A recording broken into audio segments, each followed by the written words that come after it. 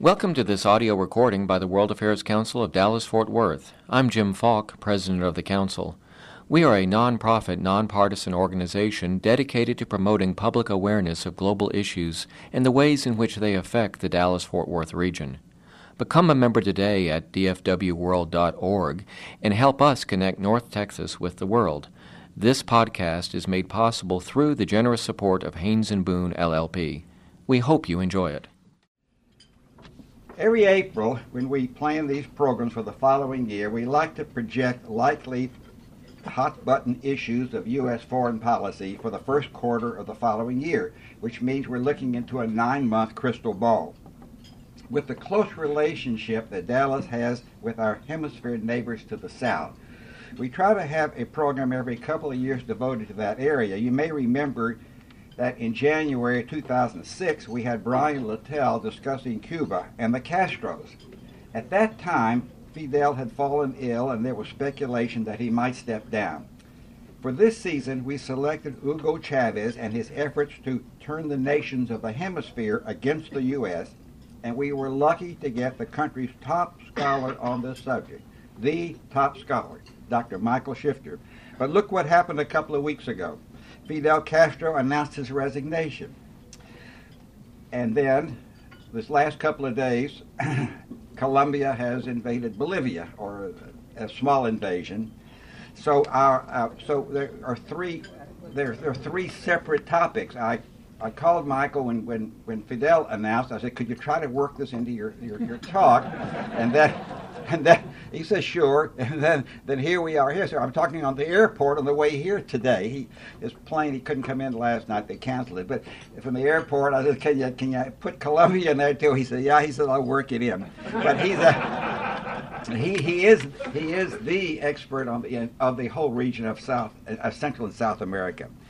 He's Vice President of Policy at the Inter-American Dialogue, a Washington-based forum on Western Hemisphere affairs, and adjunct professor of Latin American politics at Georgetown University. His recent articles have appeared in major U.S. and Latin American publications, such as the New York Times, Foreign Policy, Washington Post, Los Angeles Times, Harvard International Review, and others. He is co-editor with Jorge Dominguez of Constructing Democratic Governance in Latin America, which is published by Johns Hopkins University Press. Since 1996, he has frequently testified before Congress about U.S. policy toward Latin America. We could not have found a more qualified person anywhere. Together, let us welcome Dr. Michael Shifter.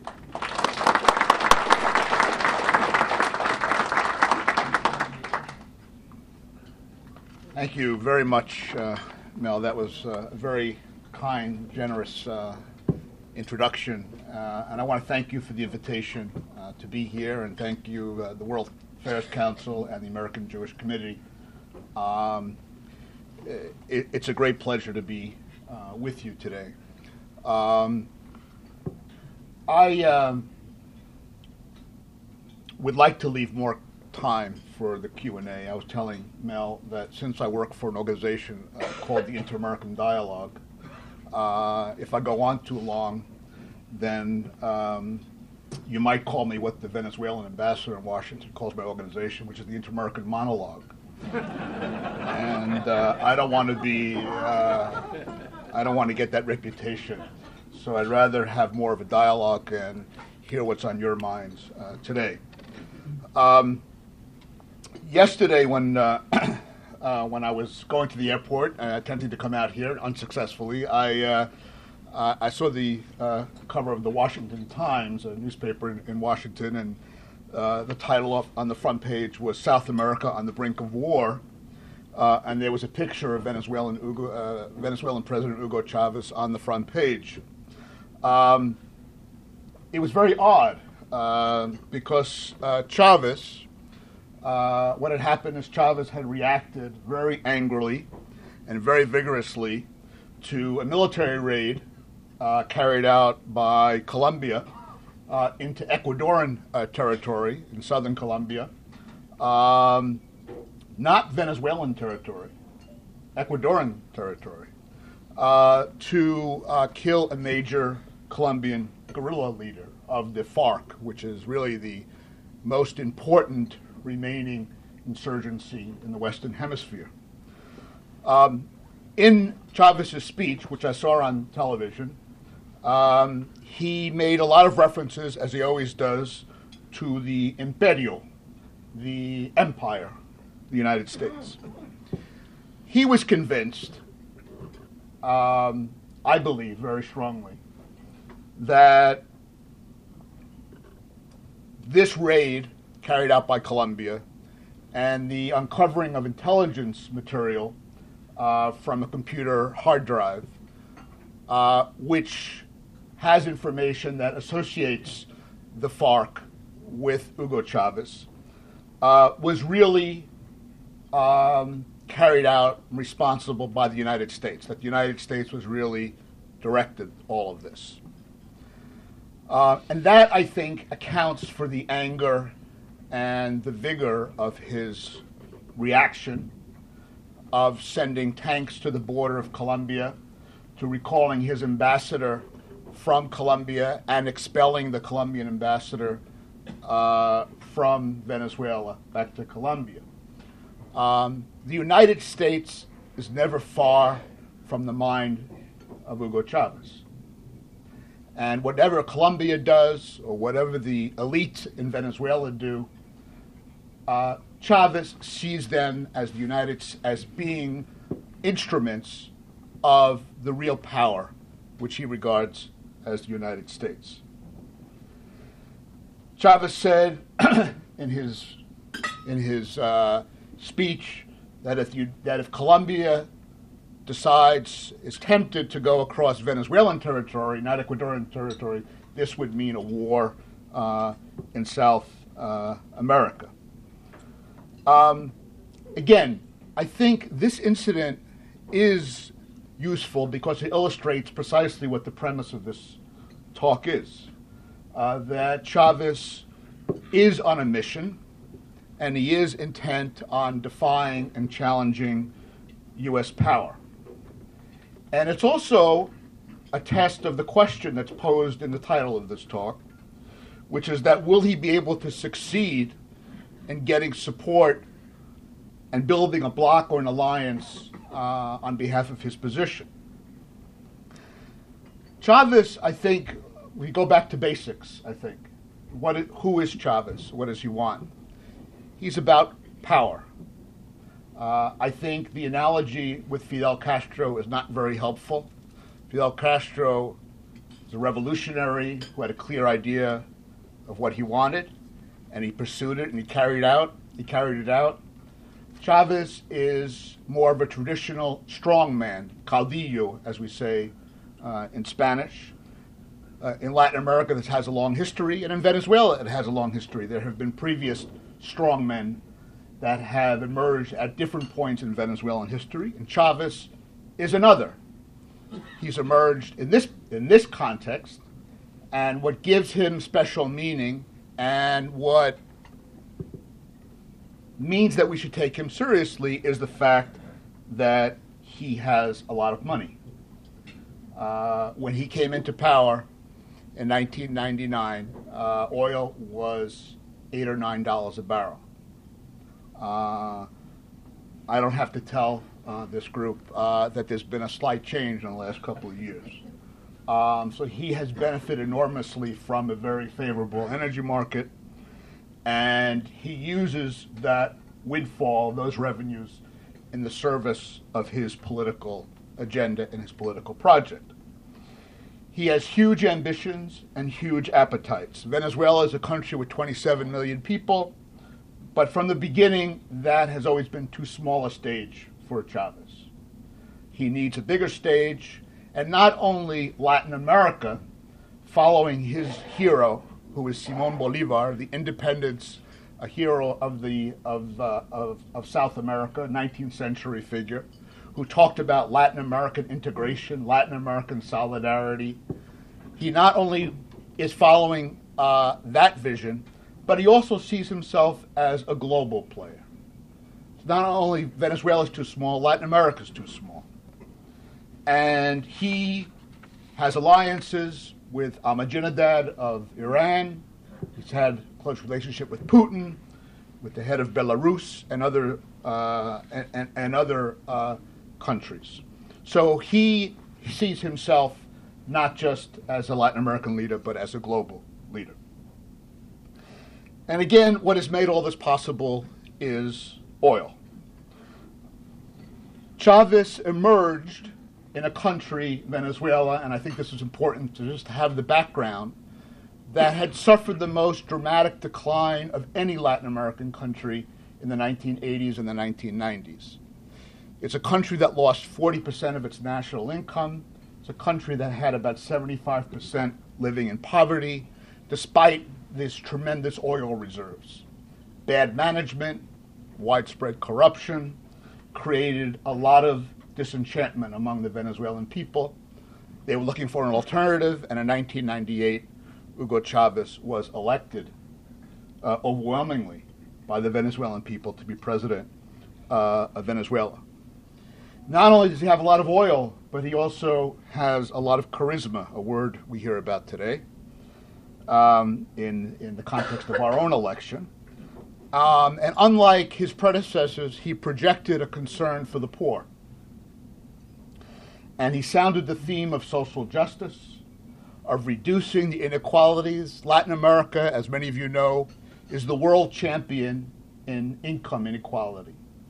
It has the greatest gap between the rich and the poor of any region, including Africa, in the world. And Chavez really pounded away at that theme, which I think has enormous appeal for a lot of people in Venezuela, a country that had deteriorated, as well as throughout the region. So he really put his finger, and for this I think he deserves credit, on a legitimate grievance that was felt by a lot of people who were left out of the political and economic life of the country. He also, let us not forget, he has been in power now over 9 years at a time when the United States government is not very popular in Latin America and is not very trusted in Latin America. And Chavez, being an astute politician, has taken advantage of that mistrust, lack of credibility, unpopularity, to also advance his agenda and appeal to many of those in the region and in Venezuela who are opposed to the U.S. government and its policies. But all that said, the problem is that his style from the outset, his political style, has been confrontational, has been divisive. He has shown autocratic and authoritarian tendencies. I resist in using the word dictator because he has been elected repeatedly by the Venezuelan people. It's not surprising. If you were head of a government and the oil was $100 a barrel and you were able to spend it for your own political agenda, you'd probably be pretty popular as well. It's hard not to be. And the opposition has been very weak and very fractured. People vote, they look for, okay, if not Chavez, who else is there? And there really hasn't been a very attractive alternative. So he is autocratic, he's authoritarian, he's concentrated power in his own hands, controls all the relevant institutions, the courts, the Congress, the Electoral Council, the armed forces, the oil company. He's in very, very strong position. So he has, and with that kind of model, or with that kind of governance, he has not been able to provide answers and solutions to these problems. So he's been successful in putting his finger on what the problem is. But in this day and age, in a very complex global economy, in a very complex society, it's very difficult to actually solve problems if you're confrontational with all sectors of the managerial and more middle-class sectors of the country, and if you make all the decisions, all the key decisions yourself. And I think this is the problem that Chavez has. He is anti-institutional. He is the person who embodies the will of the Venezuelan people. He is the savior. There is a messianic streak that he reflects, and any institution that comes between him and the people, he rejects. Now, one essential condition to be able to build this bloc, this coalition, this alliance against the United States, which I think is one of his objectives, as we see time and again, is to be strong at home. And the situation changed on December 2nd, when Chavez lost for the first time at the polls in 9 years. What was at stake was a referendum that would enable him to run for office indefinitely. There'd be no limits to how often he could run. And the Venezuelan people rejected that. His project clearly was to be president for life. If I represent the will of the people, if I'm the only one that could really help Venezuela, then I want to be here forever. And he tried to do that through a referendum, confident that he would win, I'm sure, but he didn't. He lost marginally, but he lost. And I think this was a major setback, a major blow to his ego, to his self-confidence, and to his own sense of his understanding of his country, which he just assumed was going along with him.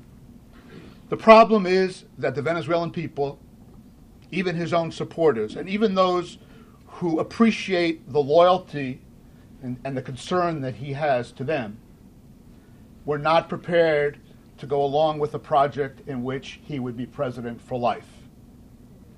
What he calls socialism of the 21st century. That's his term for it. One thing is for the state to carry out social welfare programs, to have subsidized food, have literacy programs, healthcare programs to poor communities that have not had access to those programs. It's hard to argue with that if you don't have access to healthcare and he gives it to you. That's different than saying, I want to be president for life, I don't want anybody to succeed me, and I'm going to have all the power in my hands. There was a difficult decision for many Venezuelans who have gone along with him up until that point and said, we won't go with you beyond this. We won't embrace this model that you're trying to impose. And so, as a result, he is been weakened at home. In addition, all of the problems are increasing. This, ironically, at a time when oil is at record prices. Inflation is the highest in Latin America, 22%, 23%, 3 times the regional average. Because of price controls, there's scarcity of basic goods. You could go and have all the access you want to whiskey, which is imported. There's a consumer boom, but you can't find milk in Venezuela today. So if you're, precisely for his constituency, the people that are his base, he is not performing well. Crime, if you look at even government statistics, their own statistics, crime and insecurity are off the charts, have tripled since he's come into office. The drug trade goes increasingly through Venezuela. I've talked to ambassadors in Washington from Great Britain and other countries in Europe that serve in Venezuela, and they say that their estimate is that 50% or so of the cocaine that reaches Europe goes through Venezuela. Corruption is rampant. We don't know, it's always hard to measure corruption and know about the extent of corruption, but we know when there's so much money involved, and we know when there's no accountability mechanism and no constraint on executive power, shouldn't be shocking to anybody that there's a high level of corruption.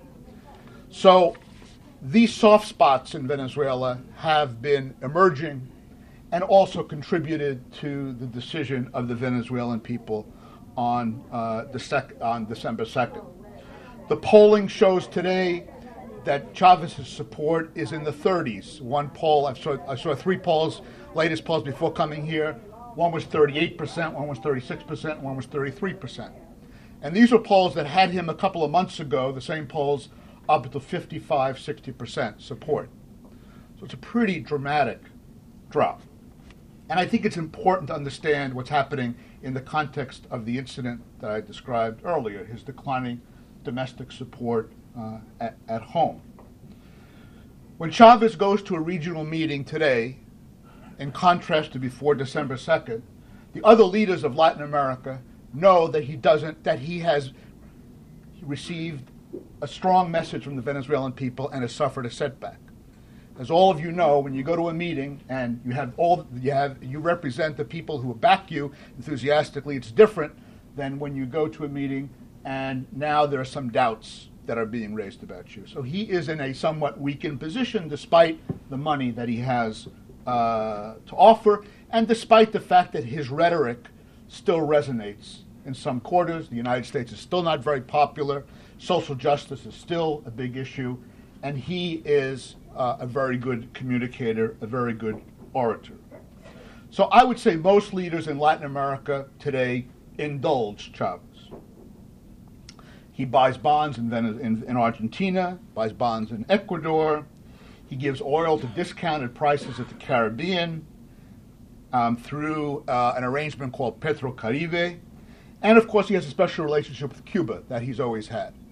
He provides around 95,000 barrels of oil a day to Cuba. And in exchange, the Cuban government provides about 20,000, 25,000 teachers and doctors who work in the barrios of Venezuela. That's the arrangement that he has with Cuba. But clearly, there has been a very close relationship, especially with Fidel Castro and Hugo Chavez. Castro is Chavez's mentor.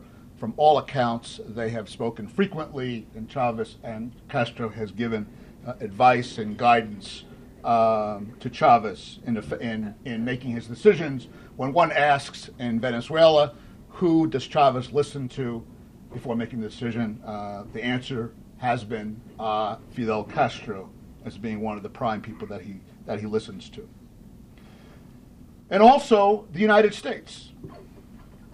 He's the first Latin American leader since Eva Perón, 1949, who is actively seeking to build the constituency in the United States.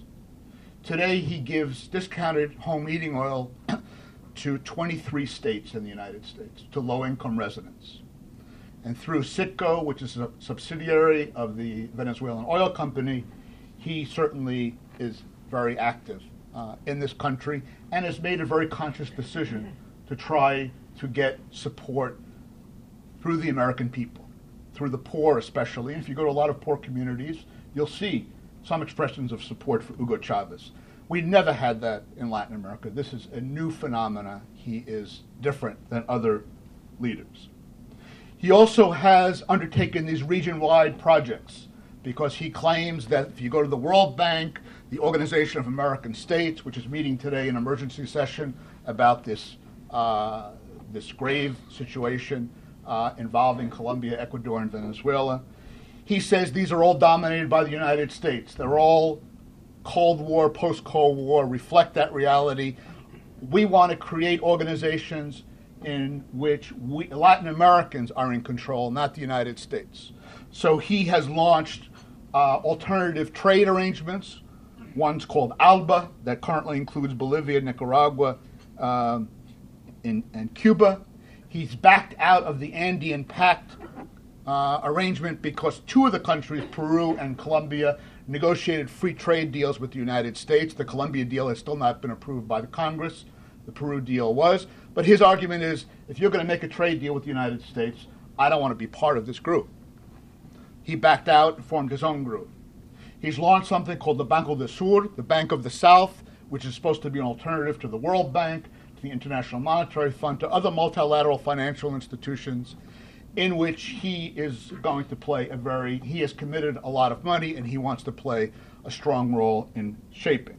He's launched Telesur, which is the alternative to CNN, basically saying that CNN is all dominated by propaganda from the United States and we need a different channel communication to give the perspective from Latin America. Now, all these initiatives, it's too early to tell whether they've had any success. I remain very skeptical about all of them because all of them imply somehow an effort to build an institution. And Chavez, just as he's failed to build institutions in Venezuela, I really doubt he's able to build institutions throughout the region with other allies, with other governments, because he wants to make the decision. And when you have institutions, we have rules, and some people make the decisions, other people make decisions. He is not somebody who has great respect for rules of the game. So I have serious doubts, despite the amount of money that he's put in, despite problems of the traditional multilateral institutions. They clearly have problems. They're facing a lot of new challenges. But whether he's capable of really building an alternative that works well, I have serious doubts, and there's no evidence so far that any of these are really doing very well. Now, what's interesting is that there was you probably remember, a summit that took place in Chile at the end of November of last year, where the most famous, memorable phrase from 2007 was said by King Juan Carlos of Spain. Remember that this was a summit where the United States was not present. It's called the Iberoamerican Summit. It's the summit of all the Latin American countries plus Spain and Portugal. The United States is not part of it. Cuba is part of it. There was the vice president of Cuba and the foreign minister of Cuba were there. It was held in Chile, which is has a socialist government. The theme was social cohesion, the social agenda, which is the theme that Chavez has been identified with. And yet, what happened? There was tremendous acrimony, tremendous discord, and Chavez was told by the King of Spain to shut up because he kept going on and insulted the former Prime Minister of Spain, Aznar. So, even in a setting where you couldn't blame the United States because it wasn't near the place, there was no U.S. official there. Here you had a place where everybody says, boy, this guy is really getting, not very productive. This is not the kind of politics or the kind of style that we like. So there you see that he was rejected by governments that call themselves socialist. These are not governments, conservative or right-wing governments. These are socialist governments. But there's a different kind. There's a more moderate, pragmatic. They want to deal with the United States. They want to get better terms. They want to, for their own economies, like governments would want to do. But there isn't this kind of belligerence and the kind of confrontation that has characterized Chavez.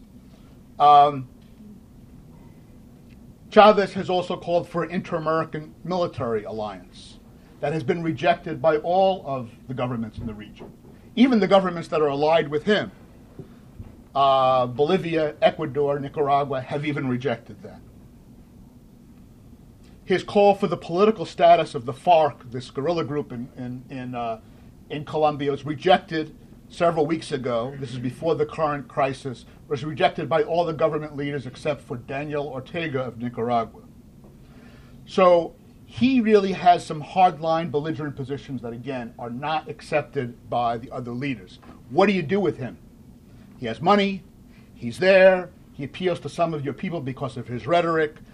It's very uncomfortable and very difficult for these governments to deal with. I also think he's going to have a hard time because of some internal changes within these countries. Venezuela, I already mentioned, he's going down in the polls. He's in trouble despite the price of oil. Clearly, if oil goes down, he's going to be in even more trouble. In countries like Venezuela, like Bolivia and Ecuador, they're having new constitutions that are being developed that are very contentious, where there's a lot of conflict. It's going to be hard for those countries to be very strong and very united to back him. Colombia has never been more united. The irony is that Chavez has given a great gift to the Colombian president, who he regards as his adversary, because he has been so insulting towards the Colombians that all the country has unified around their president. Nationalism is very, very powerful in Latin America. And even people who don't like the president of Colombia, Uribe, have backed him because he's been attacked so much by Chavez. Let me say a word about Cuba. So I think it's very interesting. Cuba is, I think, is more, to say that it's in transition, I think may be an overstatement. There's a lot of continuity in Cuba. Raul Castro, from all accounts, will continue many of the policies and many of the ideas that have been characteristic of the Cuban Revolution. But what's clear is that Raul Castro doesn't have the same relationship to Chavez as Fidel Castro does. And the next generation of Cubans don't feel the same way about Hugo Chavez. And just like the Cubans don't want the United States to dictate what will happen in their country, they don't want Hugo Chavez to dictate what's going to happen in their country. And it's a major concern that they have this dependence on Chavez of about a $3 billion, comes out to about a $3 billion a year subsidy because of the provision of oil. So what we already are starting to see in a very interesting way is Raul Castro, Fidel's brother, is actively pursuing other relationships and is also giving more attention to economic reform and economic opening in Cuba, which I think we're going to see. And part of the reason why we're going to see it is to try to get away from a dependence on Chavez and Venezuela. Raul Castro has accepted a significant line of credit from Brazil. Brazil has also made major oil discoveries off its coast, and Cuba is hoping to get an energy arrangement with Brazil that would, to some extent, displace the strong dependence they've had on Venezuela. So there's a very interesting process going on of the Cubans, I think, in this next phase, with Fidel somewhat out of the picture, even though he clearly is still around. He's retired, but he's still alive. Really, the next leadership in Cuba not wanting to be dependent on Chavez. Chavez wants to assume the mantle of the revolutionary left in Latin America. He is basically a military guy who got lucky because he got a lot of money, and there's certain crassness and vulgarity to that, and he lacks the kind of romantic aura that Fidel Castro has. So that's part of the reason why he tries to attach himself so much to Cuba, but I don't think he's going to succeed in the end. Brazil, I think, is a critical player in future scenarios in the region. Brazil is a major regional power, also has a leftist government, and clearly has some profound disagreements with Chavez, with his political style. They're also, again, developing alternative energy. They're already a major producer of ethanol, and they have substantial oil reserves off the coast. Finally, on internal developments, Chavez will lose his ideal foil in January of 2009 when there's a new administration in Washington, and President Bush has been a tremendous gift to Hugo Chavez. The question that's often asked is, what will change when there's a new administration? Was this just a matter of personality, this tension with the United States and Venezuela? Personalities, I think, play a part, may make things a little more difficult or not, but I think there are real differences. And I think they go a lot deeper, and they're not going to disappear whether the next president is Clinton, Obama, McCain, whoever it is. There are real points of difference, strain.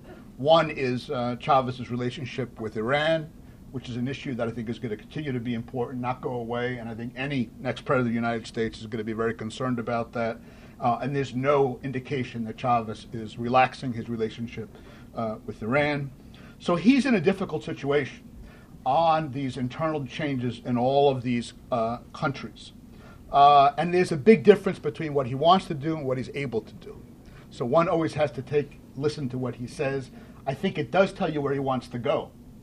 But whether he's able to get there is a very different question.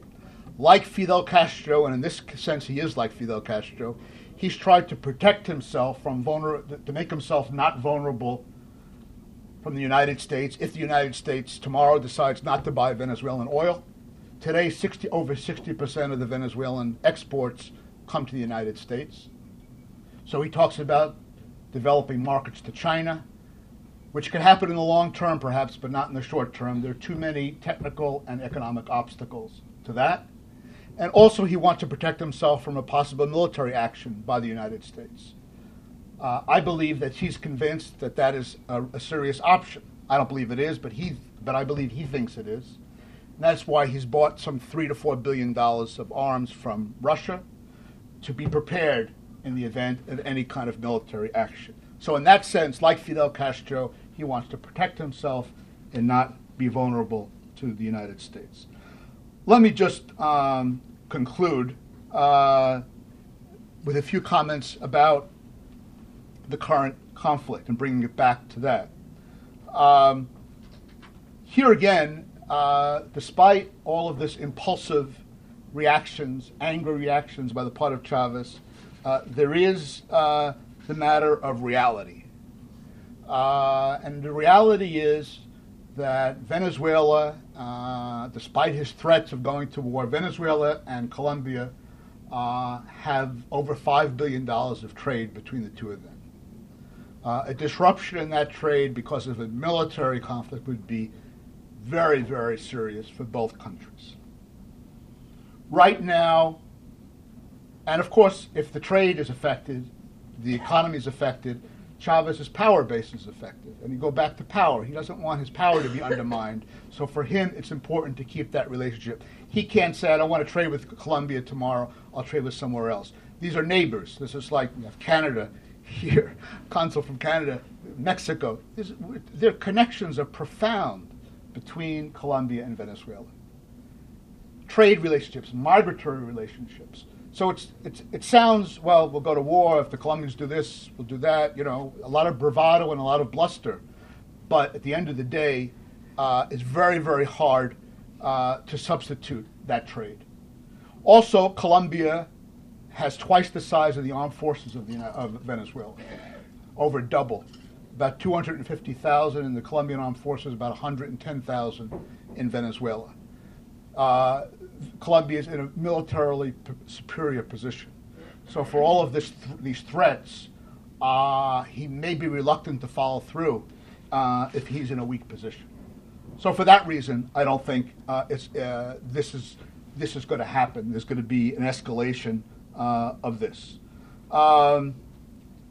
So I think there are these kind of shock absorbers because of these connections among countries which kind of cushion and prevent things from getting out of control. We'll see what emerges today from the OAS. I want to go back to Brazil as being a very, very important player in this. The United States can't do very much in this crisis. Obviously, it has no relationship with Venezuela and doesn't have a good relationship with Ecuador. It is seen as a strong backer of the Colombian government. Colombia has gotten more security aid from the United States than any country outside the Middle East since 1999. So when Chavez sees, as I said at the beginning, when Chavez sees Colombia, he sees the United States behind it. The one country that is in a strong position, that is a strong power, is Brazil. In the eyes of the president of Colombia, of Ecuador, and of Venezuela, the President Lula, who's of the left, has a lot of legitimacy, a lot of credibility, and I think it's going to be a test for the Lula government to see if they can broker some agreement and try to diffuse these tensions. I'm pretty confident they will, but as we all know, actions lead to reactions, and sometimes it's hard to know exactly where they could end up. So there's always the potential, but I really seriously doubt that that's going to happen. Let me just say that it's very risky to make predictions, especially about the future. I try not to do that. But I think Venezuela the next couple of years is going to be very turbulent. I think this is not because he's a terrible tyrant and dictator. It's because it simply doesn't work. And the problems are going to get worse. And I think we're already seeing the seeds of decay in Venezuela. How that plays out, at what pace, and what are the scenarios, it's very, very hard to know. But I think that this project is really coming to a very, very critical point. So thank you very much.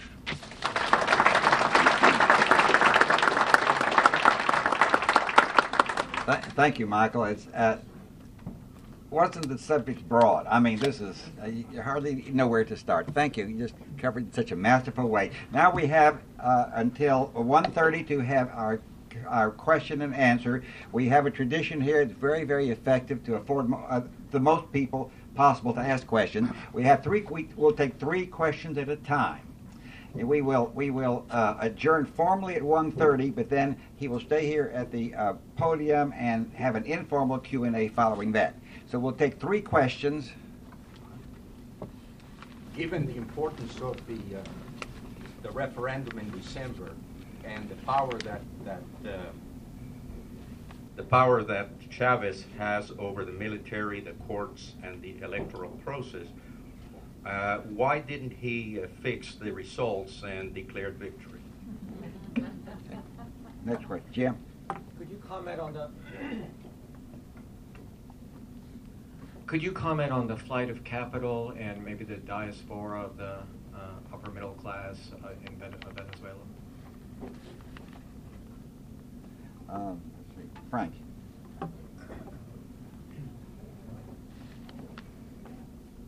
It strikes me that the United States has really neglected Latin America and overlooked it for many, many decades. And I was wondering, in light of what Hugo Chavez is doing, what advice would you give to the next president of the United States, whoever it is, for dealing with Latin America and being more effective in developing goodwill for the United States there and in improving things? Thank you. Okay. Thank you for those good questions. There are a lot of why he accepted the results. There are a lot of rumors and speculation about why he did. One was that that's bandied about that he really lost by a larger margin, and that the armed forces told him that if he didn't accept, there would be a lot of violence, and there'd be violence that would really be a problem for them. Many people also believe, and again, these are credible people, but I can't guarantee this is true, that actually Fidel Castro told him that he better accept the results, that was his advice, that if he fought this, that it would eventually come out and it would really be the end, and this was the best way for him to kind of handle it, to gain legitimacy. He could say now he's a Democrat, he accepted the results. The spin machine, if you think the spin machine of the Democratic and Republican Party is good, you should see the Venezuelan government. And that they really did learn from the Cubans. They're very good. They're very good. I mean, right after it came out, I got 18 emails to me saying, everybody says this guy's a dictator. Dictators don't accept, defeat. So they really played that full sword. So there are a lot of explanations, but most people think that the margin was greater than the 1 or 2 points that actually came out, that he would gain legitimacy. And after all, look, he didn't give up anything. He's in power till 2000, according to the current constitution, he could be in power till 2013. We're in 2008. He's got a lot of time. He's got a lot of money. It's not like the vote was to get him out of power. So he's got a lot of room, and I think those were some of the factors that weighed. But people do say that Castro did call him up and say, "Listen, you better recognize this, and that's the best thing for you to stay." And he listened to that because he clearly was shaken by this. You could tell by the way he spoke that he didn't expect this defeat. The diaspora is very, very significant. I gave a talk in Houston. And half the audience were Venezuelan oil engineers who had come to live in Houston.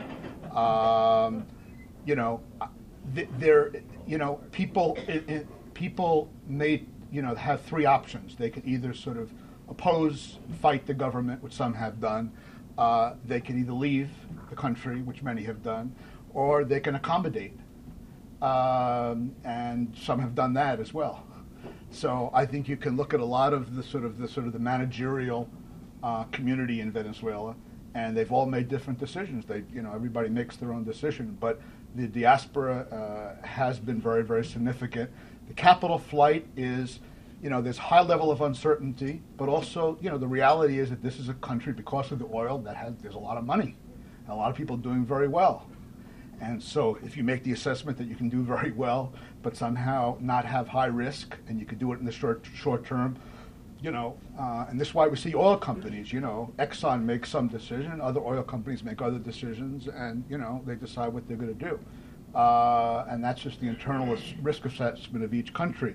But I think it is significant. The main point is, I think, if tomorrow something happens with Chavez and they decide to go back, and they will have lost a lot of the real technical sort of expertise. The oil company now is filled with a lot of people who are political loyalists, who are not known necessarily for their expertise and knowledge, and more for their political loyalty to Chavez, which is why production has gone down and why they're in trouble.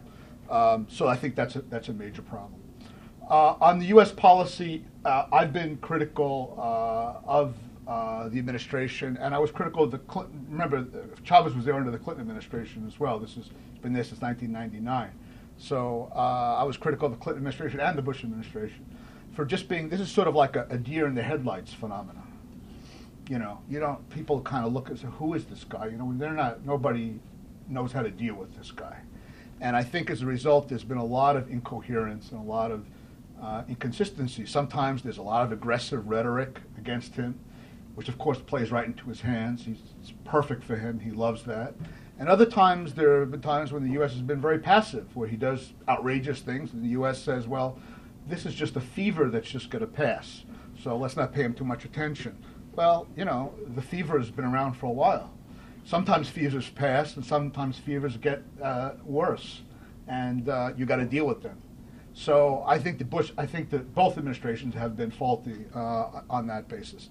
And I think, my answer to the question is, there's not a lot that could be done, in terms of affecting developments within Venezuela, but a lot can be done in terms of the region, about strengthening allies and partnerships with the Brazils and the Chiles and the other countries. I think not supporting the trade deal with Colombia is very bad. And this, of course, is directed more to the Democrats than the Republicans, but I just think, Colombia has been a major ally there in this fight with Venezuela. Chavez would be delighted if this trade deal is rejected, because he says, look, the United States has been promoting free trade. The United States has been giving Colombia all this aid, and they're not even going to support a trade deal. If you can't trust the United States on this issue, Colombia, what can you trust the United States on? So it feeds into his argument. So I think, there are issues like immigration would make a big difference in Latin America if there were some sort of comprehensive reform. That's very important, not only in Mexico and Central America, but on President Bush's last trip to Latin America in Uruguay, all the way in the south, this was the big issue that the president of Uruguay raised with President Bush. So any change in immigration would really create a lot of goodwill in Latin America. So those are kinds of the things. And as the United States recovers and repairs the damage, I think this experiment and this experience in Venezuela is going to collapse of its own weight. I just think the contradictions are so great, and again, these what I call the seeds of decay are very clear. And that would be the most intelligent way to deal with it. Okay, 3 more questions. Far back there. Yeah. Can you please comment on this statement made by President Uribe about Chavez being reported to the International Criminal Court in The Hague? Okay, right there. You. For some time, the Chinese have been touring the world trying to sew up oil deals for their future energy needs, and they have dealt quite a bit with Chavez. I wonder if you could comment on the possibility that at some point in time, Chavez would redirect most, if not all, of Venezuelan oil production to Chinese contracts and no longer sell to the United States.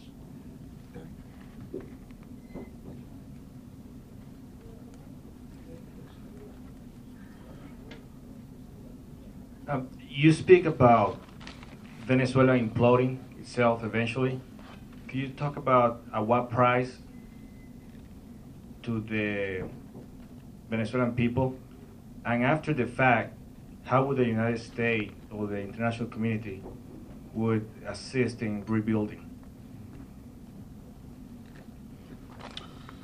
Great questions. I'll take them in turn. On the first one, this is basically there's been information that's been uncovered, which many people have argued in Colombia for a long time, but now they have they feel like they have a smoking gun. They feel like they have evidence that there has been not only a certain sympathy and statements of support to the Colombian guerrillas, but there actually is an alliance there.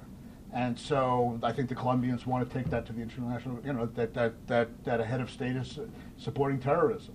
And so they wouldn't do it, again, the United States is seen as so much part of the Colombian alliance that I think the Colombians think would have a lot more credibility, legitimacy internationally if they could bring it before the international court.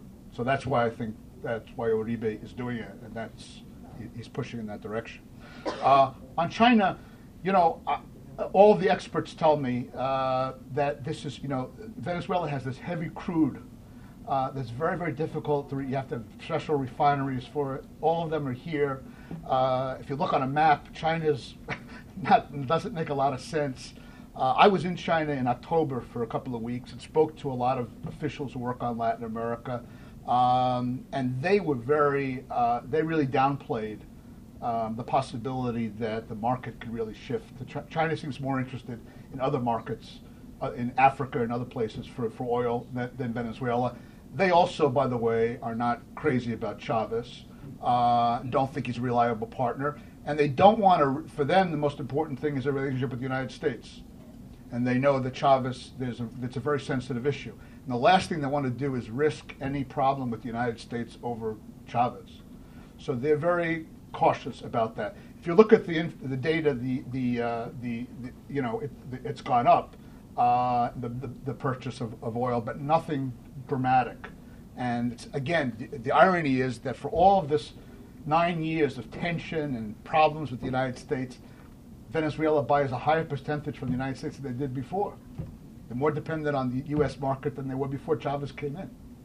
And so I think it's happening, but not at the way Chavez would like. And he doesn't have the governing capacity or the technical expertise to really accelerate that shift. I have no doubt he'd like to do it, but I just think he's not capable of doing it. On your very good question about the implosion and what happens, I think this is a serious problem. I certainly don't want to. You have there are a lot of people who I respect a lot in the Venezuelan opposition, who think the worst thing that could happen is that Chavez implodes tomorrow. Because what do you have? Who's going to run the country? Is the military going to come in? What would that do? Is there any opposition? If you ask me who are the opposition figures in Venezuela, I can give you 10, 12 names, but they're not together. They don't have a unified force. So there's a real problem. And there are a lot of smart people that say, this guy's on a downward trend. It's not reversible. But it shouldn't happen tomorrow. It should happen gradually because the opposition, there needs to be time to prepare some alternative political force, some set of policies. So when that happens, there are some people that could take over.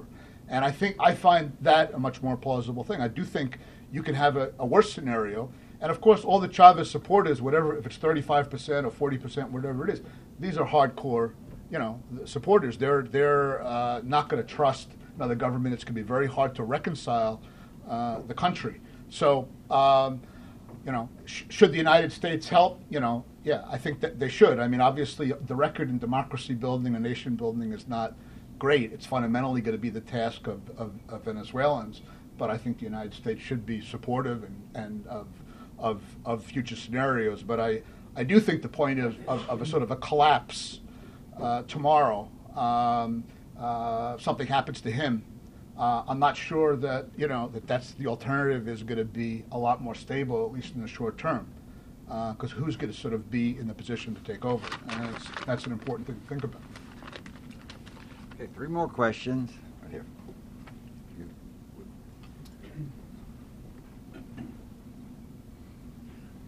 You mentioned Chavez control of institutions, and you mentioned Telesur. How much freedom of information exists in other forms of media? Radio, television, newspapers, internet. Okay. Sorry.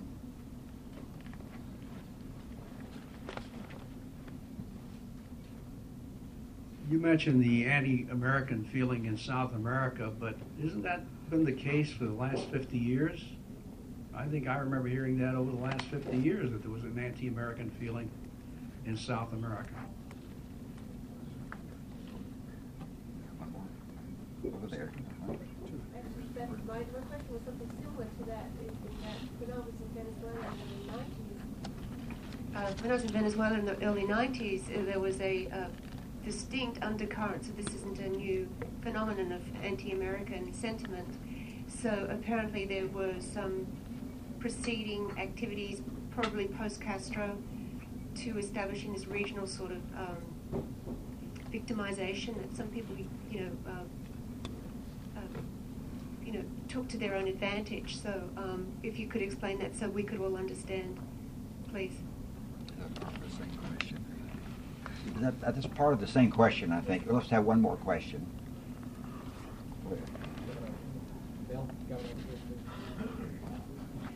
Thank you. You mentioned, and we talked earlier about the potential implosion of Chavez, at least. If oil prices, which are now at extraordinarily high levels, and some of us would say bubble levels, were to fall to something like $50 a barrel, how much damage? Obviously, it would do a lot of damage to Venezuela, and might it spread throughout South America?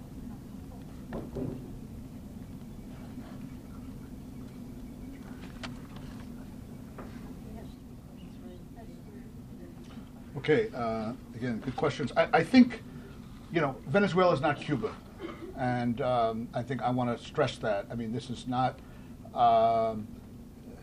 if you go to Venezuela, you can buy papers that are critical of the government. You can turn on the TV and, see TV programs that are critical of the government. But the government does give some space, but very few people. First of all, very few people read the newspapers. The TV station, which had the highest rating of any, was something called RCTV, a private station, which Chavez failed last May. Decided not to renew the license for that. They have to have a government license. And this was a case that was brought before all the Inter-American Human Rights Commission and other commissions. It was clear that that this was the most critical programming that was there, and the ratings were very high, and the government was not comfortable because this was for those channels where people don't watch. They're not terribly bothered by them, so they let them continue. So when I think the evidence is when there's you could see a lot, but when they feel that there's a real threat, then they use the mechanisms to clamp down. And the RCTV, I think, was a very, very important case because it was the first time that the students of Venezuela were mobilized and organized against the government. And they weren't the traditional politicians that basically were saying, we want to get rid of Chavez, which has always been what the opposition says. These students were saying, this is not democratic. We should be able to watch these shows. There's news, but there's also the telenovelas, there's entertainment. Why is the government restricting what we could see if these are so popular? And that was really the beginning and a very important thing, which also played a strong role in the defeat of the referendum. The students were reactivated, went back to the streets, and said, we don't want a closing of this TV station, we don't want this president for life proposal of Chavez, and they've played a very important, refreshing role. So it's not like Cuba, but there is some space there. But but when they feel that it sort of gets to a little bit too threatening, then they clamp down. On the anti-Americanism, yes, the anti-Americanism has always existed in Latin America. There's no question about that. But things began to change. It depends what your point of reference is. My point of reference is sort of the end of the Cold War in the 1990s, starting with George Herbert Walker Bush and then Bill Clinton administration. all of the polls and all of the evidence we have is that there began to be a much greater trust in the U.S. That this was a new start, things had opened up, there was really opportunities for change, greater cooperation. The report that my organization issued in 1993 was called Community and Convergence in the Americas. Now, today we did something like that, it would be the laughingstock in Washington. There was a kind of a mood, and I think George Bush Sr., to me, was the model administration. In some ways, if the next president of the United States asked me, whoever it is, what they should do in Latin America and what they should look for as a model, I would go back to the Bush father administration. I think they did very, very good things on democracy, on debt, on multilateral ways to deal with the drug issue. The peace process in Central America, the wars in Central America are still going on. This was actually, and if you talk to Latin Americans, as I do, and you say, which U.S. administration did you feel like there was most sort of mutual respect, many of them, if they're old enough, will point to the first Bush administration. So now, does that mean that everybody loved the United States? No. There's always the differences in power. U.S. has this big differential that's always going to have some resentment towards the United States. There's always these mixed feelings. But at some moments it's better than other moments. And today it's gotten to a point where it's just very hard to conduct anything in any kind of cooperative regional setting. Back in the 90s, there were things that happened that I think are important. Maybe not what a lot of people would have liked, but much better than today. So I guess my point is that there are a lot of common interests that I think there are ways to cooperate a little bit better and lift those numbers up a little bit of anti-Americanism, so there's less of it, but it's not going to disappear. And I think it's going to be there. It's in the nature of the structure of the relationship and its history and culture, and there's a lot of baggage that goes back. So I'm not I don't want to be unrealistic, but I think we can do a lot better. And I also think, let me say one more point on anti-Americanism.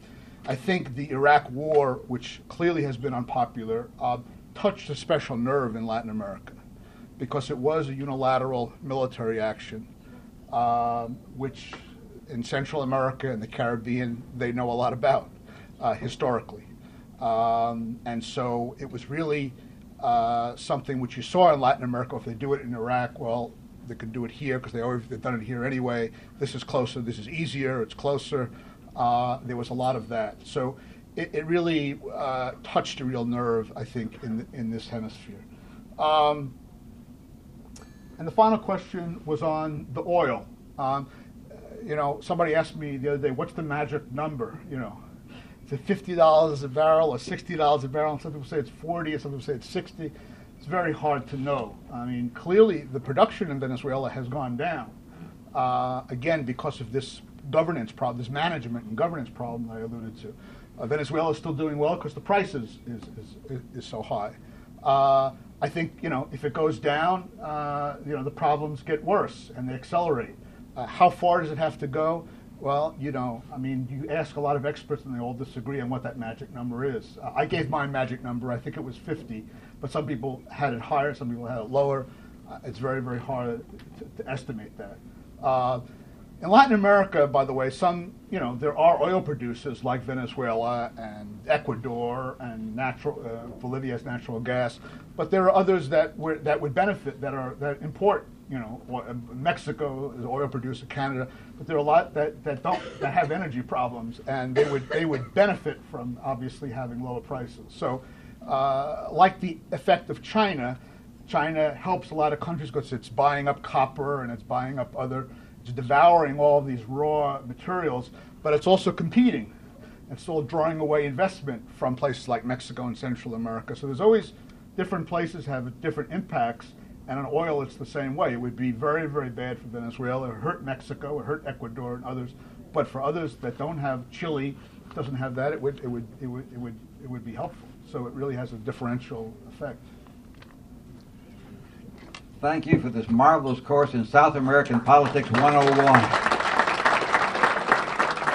We're now, thank you so much, Michael.